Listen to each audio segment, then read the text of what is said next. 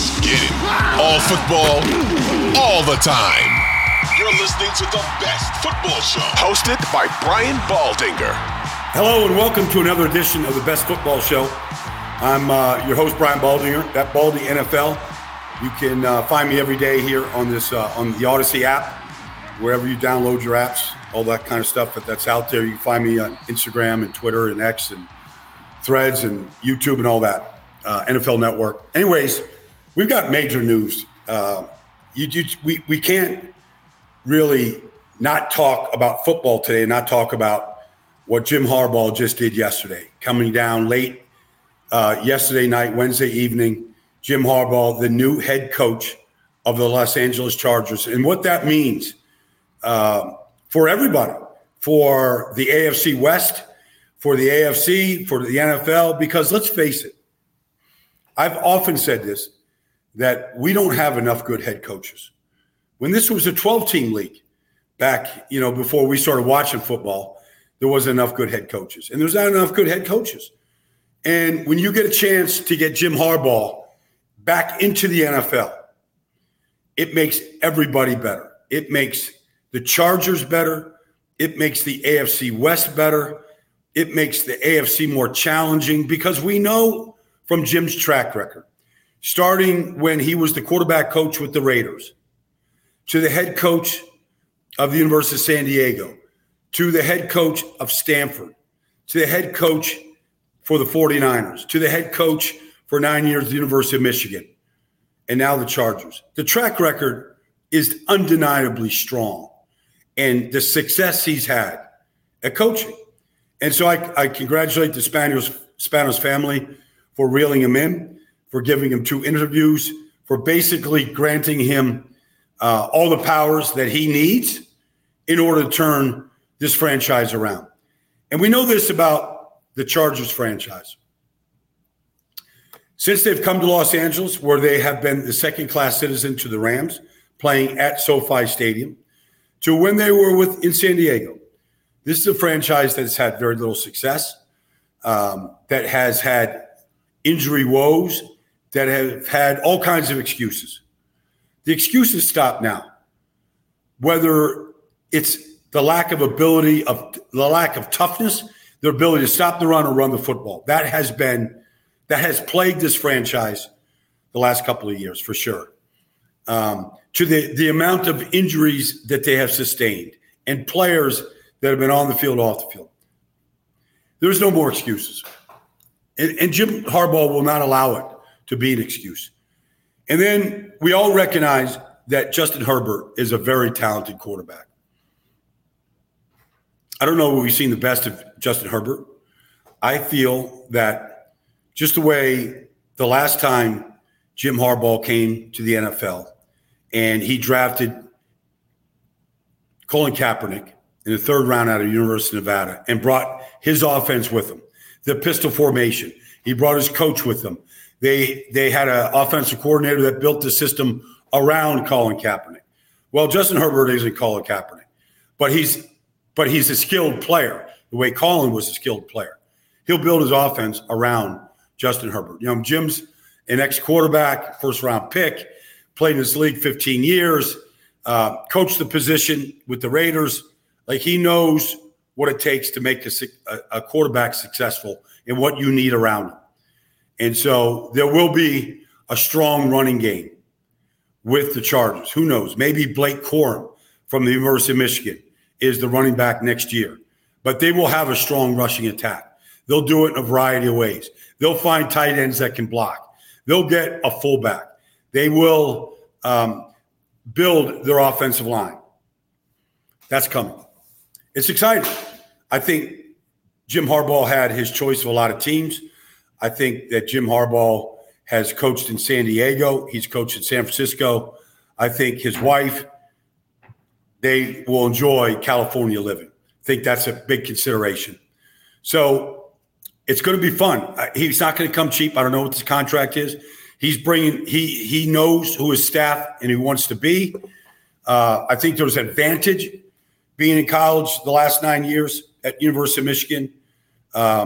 He had Mike McDonald, his defensive coordinator at Michigan, who's now the defense coordinator for the Baltimore Ravens. Mike McDonald brings this matchup zone concept. It's a conundrum for quarterbacks. He could bring a disciple of Mike's. He could have his own system. Those assistant coaches aren't coming cheap. Jim's going to get his assistants paid. He wants those guys to stay and be with them lockstep the way Vic Fangio was, his defense coordinator in San Francisco. His coaches are important, and his staff is really important. So the Chargers, who have not really competed with the Kansas City Chiefs over the last 8 years, now I think are a real threat. There will be an instant threat to Kansas City and to the AFC West. And with that, the other coaching news and the other franchise news in the AFC West is the Las Vegas Raiders. Antonio Pierce is the head coach. Tom Telesco is the general manager. They've got coach, GM in lockstep with the Raiders. I talked to Max Crosby last week, and, Max threatened to leave the Raiders if Antonio Pierce wasn't the coach. But it wasn't just that. The players felt like Antonio Pierce earned a spot to be the head coach. The way that he connected with the players, even long before he was the interim head coach. When he was a linebacker coach the year before, how he connected with the players on the field, off the field, one-on-one, you name it. He built connections and relationships with the guys on that team. Devontae Adams, Jerry Tillery, Max Crosby, Marcus Epps, you name it. You pick a player. Like, they believed in what Antonio Pierce was selling. And then if you bring Tom Telesco, has drafted well with the Chargers. He's drafted well. I mean, he knows how to put a draft board together. Jim Harbaugh will have maybe final say. Who knows? But they will collaborate on every single pick. And Tom's job now is to go out there and shop for what Jim wants. Blocking tight ends, fullback, running back, defensive lineman. I mean, the way that he wants to build his team, Tom will get that message loud and clear. Antonio Pierce, what he wants, how to build a team, he will get him just the way Tom did, I think, with the Chargers. I think he did a good job of drafting. But I think that's his job now. Understand what Antonio Pierce wants. Go find those type of players. That will be priority number one. Whether Aiden O'Connell is the quarterback, not the quarterback, they now will do that. I think keeping the staff in place, especially on the defensive side of the ball, Patrick Graham, Rob Ryan, Rob Leonard, defensive line coach, it's important that those guys stay on board and continue to build a defense that under Antonio Pierce gave up the fewest points in the league once Antonio Pierce took over. And Patrick Graham could really do what he wanted to do. We saw a big difference defensively. So that's that. In Philadelphia, all kinds of changes. Nick Sirianni is staying. But Vic Fangio is now the defense coordinator. And honestly, Vic Fangio was there in 2022. And when Jonathan Gannon went and took a job, the head job, with the Arizona Cardinals, the Philadelphia Eagles thought they had a succession plan in place, that Vic Fangio would then step in to the defensive coordinator role, vacated by the loss of Jonathan Gannon. And they were surprised, quite frankly, when Vic Fangio went to Miami and became the defense coordinator there. They really thought Vic would just stay on board since he consulted that year, knew the players, knew the system, knew Nick.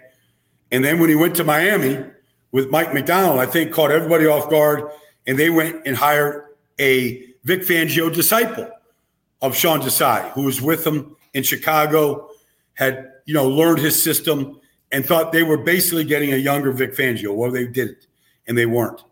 And so now Philadelphia can actually get Vic Fangio back in the building, because that was really the plan, was to bring Vic on board. If Jonathan gets a job, if we have success, we have a successor. Well, now, since they broke ties in Miami with Vic, they get the real Vic Fangio in Philadelphia. So we'll see.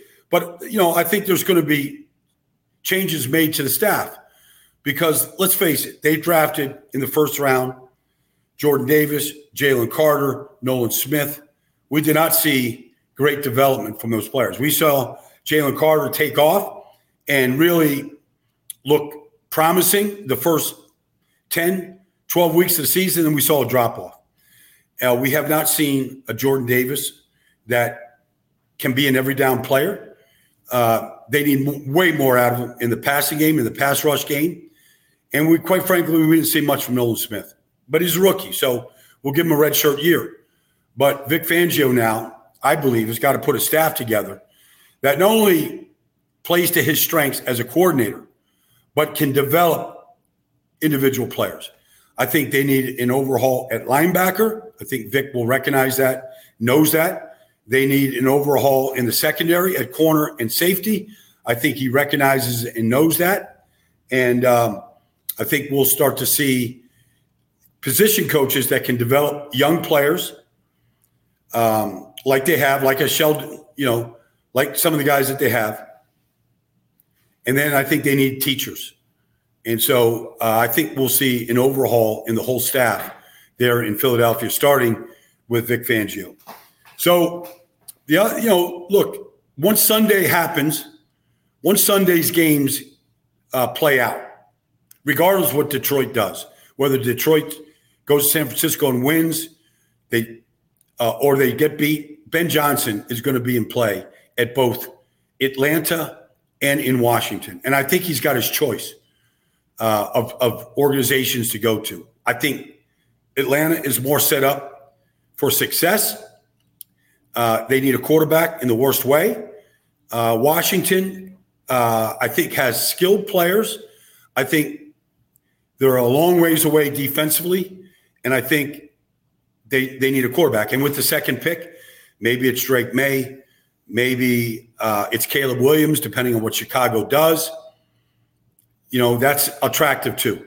But I think Ben Johnson, the offensive coordinator in Detroit, will have his choice between Atlanta and Washington. Once Sunday's game plays out, he's interviewed a bunch already. I think he'll be ready to make a decision regardless of what Detroit does. I think he'll have his choice. I think he's that good. He's been with Dan Campbell since Dan took over as the interim coach in Miami years ago. So he's been with him, do the math, 8, 9 years now. But he's earned his keep. He's very bright, and he's earned that role in Washington or Atlanta, and I think they're both waiting to see what he decides to do. So that's been the Best Football Show today. I'm going to come back tomorrow, and we'll give you one more preview of the AFC and NFC championship games, 3 o'clock. The AFC championship game with Kansas City visiting Baltimore, 6:30 with Detroit visiting San Francisco. Championship Sunday deserves one more go-round of things I'm hearing, things I'm seeing, things I'm still watching on tape to see how Lamar gets defended, how Kansas City attacks Baltimore's matchup zone, how Detroit keeps San Francisco's offense off the field. We'll hit that one more time tomorrow. So thanks for joining me today. Look forward to talking to you tomorrow. Come find me at Baldy NFL. This has been the Best Football Show. Thanks for listening, and look forward to talking to you, everybody, tomorrow.